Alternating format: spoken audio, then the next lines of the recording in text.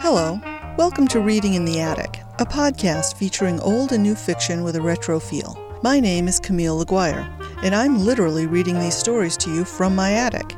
So pull up a dusty chair and settle in. When we left our intrepid teen heroes, Denver was setting fires throughout the woods, hoping to attract the police while avoiding the murderous CJ. And Vicky had just been captured by the boss and Sly, after having hidden Kevin in a trunk with instructions to make no noise no matter what. And that's where we'll take up this episode.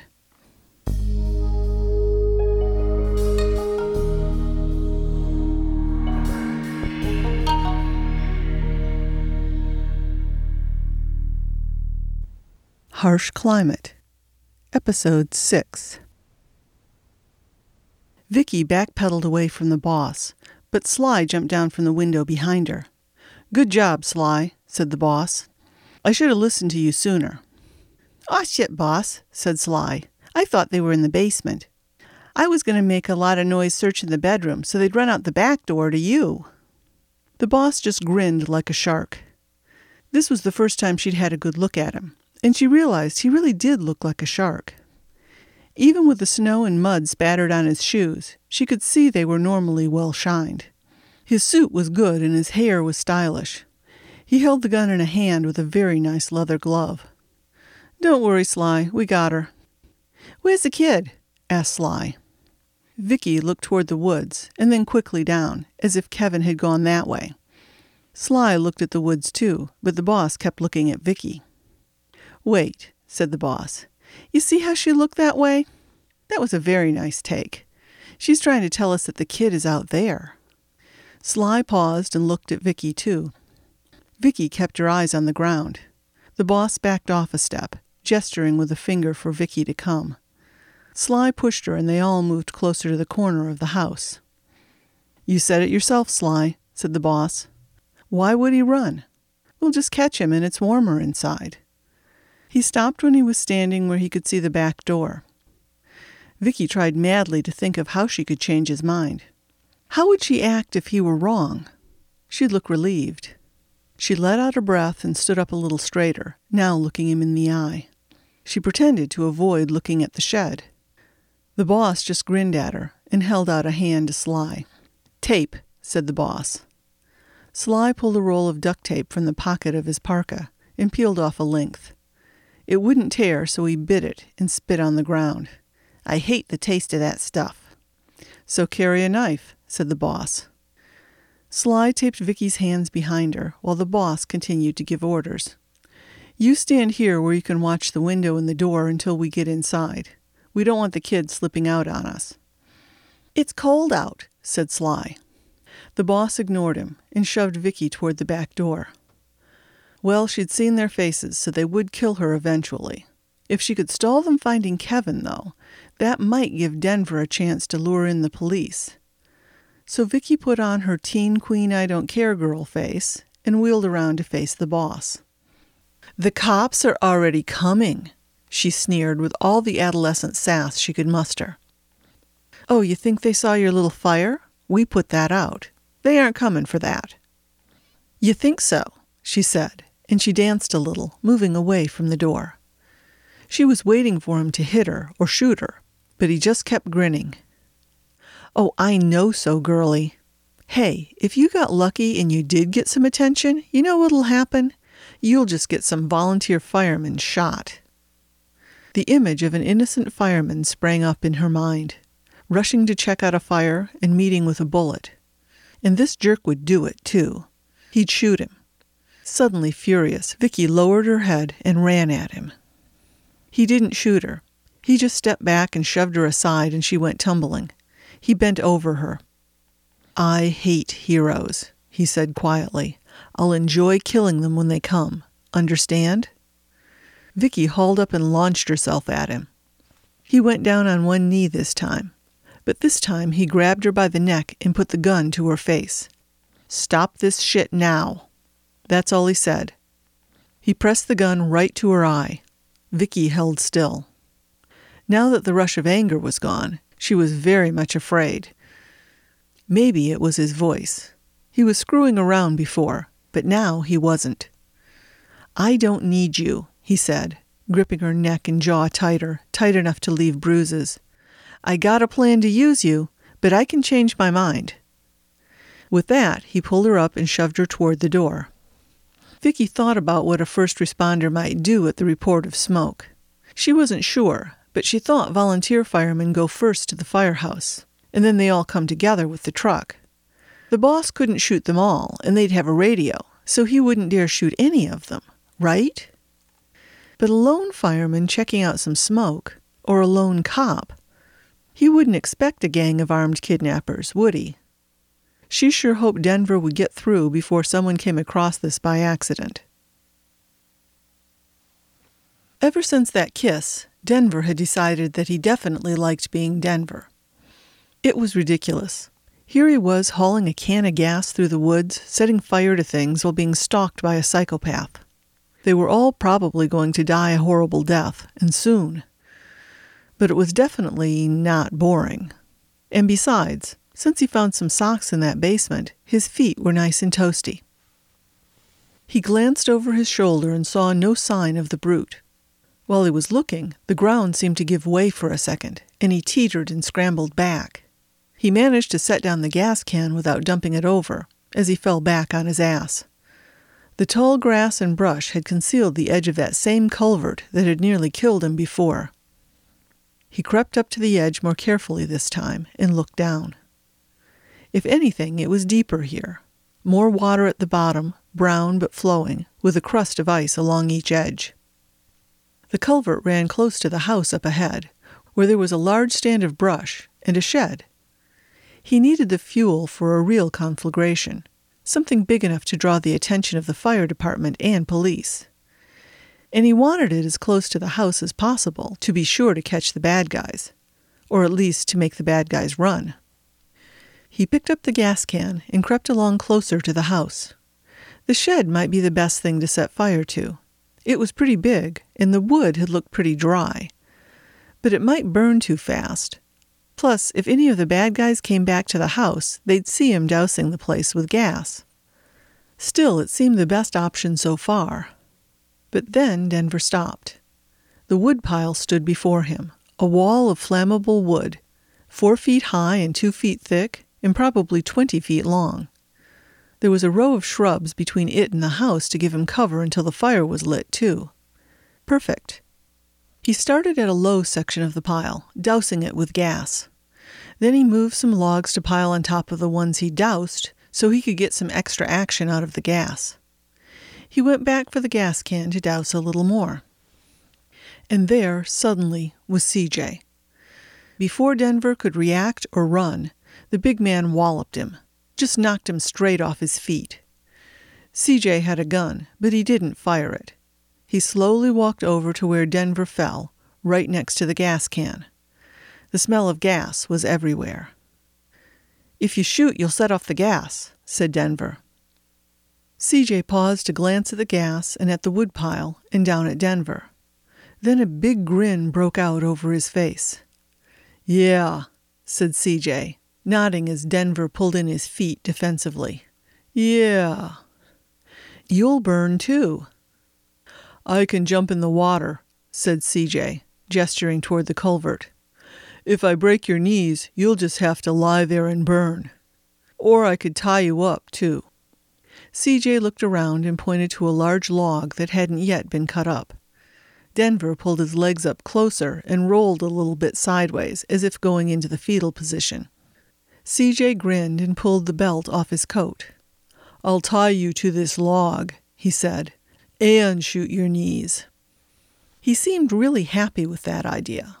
Denver, though, had managed to get his feet under him, and he launched himself at CJ, grabbing the gas can as he went. CJ turned and Denver hurled the gas can at him. CJ fell backwards over the log. The gun flew out of his hand, unfortunately away from Denver. CJ started to roll toward it. Denver did the only thing he could think to do. He dumped the gas on CJ's head, and in his eyes, over his face and coat. CJ sputtered in horror and fury. He let out a roar and started lashing at Denver. He was blinded for the moment, but he did manage to knock the can out of Denver's hand. "I'll kill you," he roared. Denver ran for it, but something snagged the cuff of his pants, and he went down. CJ had his ankle. Denver pulled and scrambled while CJ pulled him toward him. The brute could see better now. It was clear. He held on to Denver's ankle and got up, yanking Denver's foot in the air so he couldn't get his feet under him again. Then he reached for the gas can. He tried to pour gas on Denver, but none came out. "I'll burn you," he said again, and let go of Denver's leg so he could shake the can with both hands, but the can was empty. Denver took advantage of the moment to dive over the woodpile. The can went bouncing past him as CJ hurled it after him. The gas can was clearly empty. If he ran now, he'd just have to sneak back and try to set fire to the woodpile again. And besides, CJ wasn't going to let him run. The big man placed his hands on the woodpile as if he were about to climb. Denver reached into his pocket and pulled out his matches. CJ paused. Denver opened the matchbook, and it was empty. It was too late to change plans. Denver tore off a corner of the matchbook and held it against the strike area as if it were a match. "I got a match," he said. "You want to be a human torch?" CJ backed off from the woodpile a step. He was squinting and probably couldn't see very well. "You'll burn too," he said. "Not that bad, and I can run away. You can't." CJ stared hard at that matchbook and licked his lip. He must have got a taste of gas, because he spit and backed off convulsively. "That's our gas," he said. "You stole it." He was infuriated, but clearly helpless. Denver held the matchbook more out toward him. CJ backed away a little. The gun was just behind him. He kept sidling closer, but could he see it? The smell of gas was overpowering, and CJ was half crouched. Denver could tell he was scared. "Well, you could always jump in the water," said Denver, and he lowered his hands. "Duck and roll." Out of sight of CJ, Denver scraped a corner of the matchbook against the rough end of a log. The rasping sound was just like the striking of a match. Then he let out a scream. "Oh, shit!" he screamed. "The fire! The fire!" CJ bolted for the culvert. Denver kept screaming as he felt in his pocket for another book of matches. He knew he had one. He ran to the end of the woodpile, where he had most thoroughly doused it with gas. This was closer to the culvert, and he could see CJ run and nearly jump in. But then CJ caught himself at the edge. He teetered and looked back and saw no fire. He didn't see where Denver had gone, though, so Denver picked up a log and took a couple of steps closer. "Hey!" he called. And as CJ turned, he heaved the log at him. CJ naturally stepped back, and he toppled into the culvert. Finally. Denver found the other book of matches. There was only one match left in that one, too. He wanted to make sure that the fire caught, but he didn't want to get too close to where the gas was strongest. So he lit the match and then set fire to the whole matchbook. He edged closer to the woodpile and tossed it, and it fluttered a little short of where he wanted it to land. He edged closer, but then some dry grass caught, and then, thump! The gas caught with a huge flare, sending hot wind back at Denver. He turned away and saw CJ had made it to the top of the ditch, but now the fire caused the man to duck back down into the water. Denver even heard a splash. The fire quickly blew down the length of the woodpile, making a roaring wall of flame. That would draw the attention of the fire department. All Denver had to do was go back to the road so he could watch and flag them down. At the last minute, he noticed the gun there in the grass. A bit of snow had kept the flames from getting to it, but that was melting fast. Denver hopped aside and grabbed the gun and then took off for the brush again. The boss dragged Vicky into the living room, and once in there, he taped her feet together, too. Once they were inside, the boss called Sly in to watch the window and door from the hall. Vicky could see him lounging in the background, looking uncomfortable. "Where's the kid?" said the boss, and he gave Vicky a hard slap across the face. "He's outside," said Vicky. The boss stuck his face close to hers. He smelled of cologne, probably expensive, but it smelled gaggy to her. "I don't mind beating the crap out of you, little girl, so you tell me where he is now." "He's going to freeze to death out there by himself. You should be looking for him out there." The boss slapped her again, hard enough that she tasted blood from her lip. "This is going to take all day," said Sly. He reached into his pocket and pulled out a handful of electronics. "Put that crap down and start looking for him." "But I'm watching the window." "Search in there first, then I'll watch the window." Sly turned reluctantly, but he paused to untangle the earbuds from the mess of electronics in his hand. "I said put that crap down," said the boss. "All of it. Over there." Sly made a face and slapped the various goods down on a nearby side table. Vicky could see a cell phone among the items. If she could get loose, maybe she could grab it. Not that she was anywhere near getting loose. The boss hauled Vicky up and dragged her along after Sly.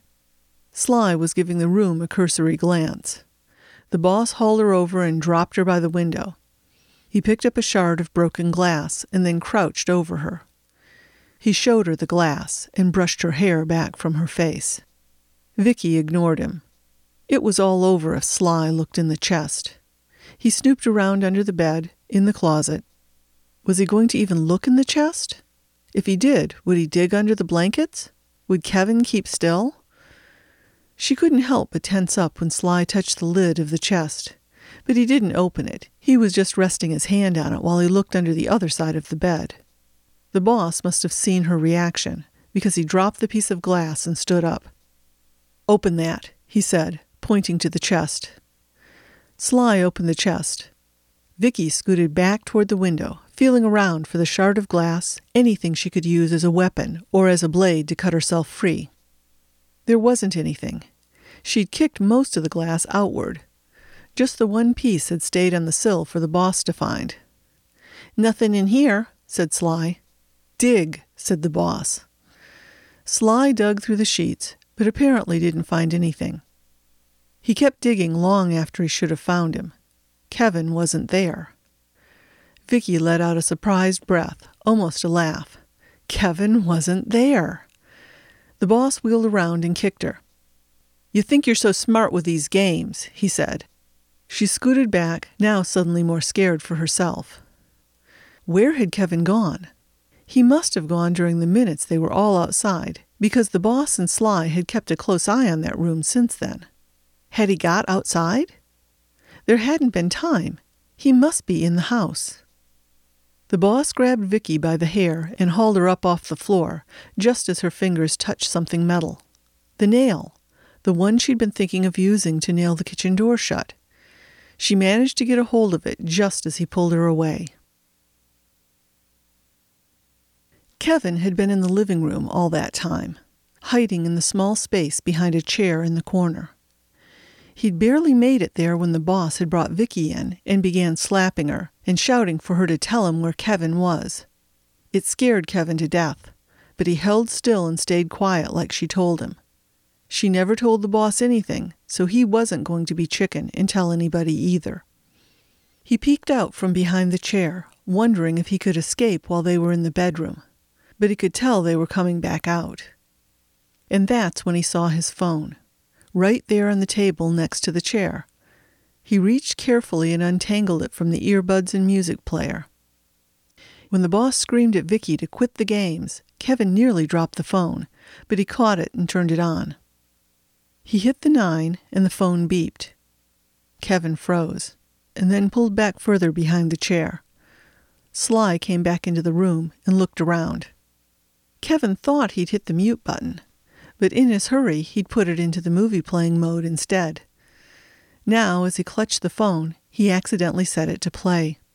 His stepmother's voice came out of the phone. "It's very simple," her voice said calmly. "My stepson has to die before my husband, and I have to be able to prove it."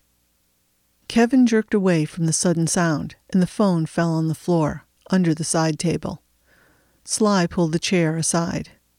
"Found him," he sang. He reached in and grabbed Kevin's arm and yanked him out. Then he noticed the sounds coming from the phone. "What have you got here?"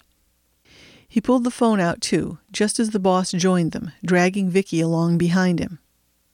From the phone came the sound of the boss's voice, assuring Judy that he could kill Kevin and provide the proof. "What the hell is that?" said the boss in real life. Sly looked scared and let go of Kevin. "I'm sorry, boss. I must have hit the record when you were talking. I'll erase it." "Don't you dare," said the boss. "Stop." Sly stopped, his finger hovering over the button. The boss dragged Vicky around and dumped her on the floor next to Kevin. "That's our ticket to everything," he said. "I didn't mess up?" said Sly. "You messed up good," said the boss. "Real good. Grab the kid." Sly grabbed Kevin and set him on the chair between the two of them. "This changes everything," said the boss. "No ransom, fake or real. No drops, no getaway. This is gold." "We'll blackmail her," said Sly, getting the point. "Yeah." "I like that, boss. We don't even have to kill the kid." "No, we gotta kill the kid. She's gotta inherit the money or she won't have any money to blackmail her for." The boss smirked at Kevin. "Sorry, kid, you're toast." "CJ can do that, though, right?" said Sly uncomfortably. The boss wasn't listening. He was looking at the phone and thinking. "Here's what we do. We'll put him in the trunk of this girl's car. Then we make it look like she and the other guy kidnapped him and then got into a fight and killed each other." "CSI'll know if you mess with the bodies," said Sly. "So we take them to the scene and set it up before we kill them," said the boss. He got up. "Go see if CJ's caught the guy yet." "What if CJ's killed him already?" "We take the girl out to the body and set the scene there." "And what if he's beat him to death? We couldn't make it look like she did that." "Then we shoot CJ and make it look like a three-way fight. Use your head." "But first we have CJ take care of the kid, right? Because I'm not doing that." "Sure, go find him." "I'm on Straight Line Road," said Trooper Andy Blur to dispatch. "If there was smoke, it's gone now. I'm heading back to the highway." He drove along the back road, scanning the woods, but there was nothing but some mist. Might be the remains of a small fire, but nothing to pinpoint. Then he saw the marks on the road. He pulled over and got out to look closer. Not the signs of an accident. The black scorch marks looped along the road in a way that no car could have moved. It almost looked like writing. Yeah, that was an H. It spelled help, and there was an arrow pointing to the ditch where there was a pile of brush. And there, beyond the ditch, in the distance, a column of smoke rose. It wasn't there a moment ago, but it was now rising fast and growing thick. He keyed the radio and identified himself as he moved closer to see what the arrow was pointing at. There were tire tracks going into the ditch. A car was covered by brush. "We've got a big fire to the west. Looks like the next section over. And I've got a car in the ditch and scorch marks on the road." As he got closer to the ditch, he saw a suitcase on the ground nearby, clothes strewn about. "It's my kid's stuff. It's her boyfriend's car," he shouted into the radio and jumped down to look closer. Denver pushed his way through the brush and considered whether he should cross the field to get away faster. He now had a gun and was less nervous of being noticed. Although, now that he thought about it, the other guys probably had guns too and would shoot him from a distance. He moved along close to the brush. Across the field, he could see a cop car on the road, and a cop moving around to check out the message Denver had burned into the road. Denver decided to forget being careful. He burst out of the bushes and ran pell-mell across the field, waving and shouting. The cop didn't see him. He finished checking out the ditch and scrambled back toward his own car. He might leave before Denver got there. Denver pulled out the gun and shot it in the air. Bam! And then again. Bam! Bam! Sly had been pushing through the brush himself at that moment. calling for CJ and wondering if it was a waste of time. When he heard the gunshots, he pushed closer to the clearing and saw the police car. "Aw, shit, no," he said, and he decided to forget CJ. He scrambled back toward the house. Vicky lay as still as she could manage on the living room floor. She wanted to look defeated and spent, and now that the boss had Kevin, he left her alone. She still had the nail, and it was just sharp enough to work on the tape around her hands. She had been stabbing away from the moment she had got her fingers on it. But then, with the sound of gunshots, the boss leapt to his feet and ran to the kitchen. Vicky had one hand mostly free. The tape still stuck to her skin, but she twisted her wrist and tried to get it loose. She could hear Sly come running into the kitchen. "It's the cops," said Sly. "They're checking out the fire on the back road. We gotta go." "Grab the phone," said the boss. "I'll shoot the kid."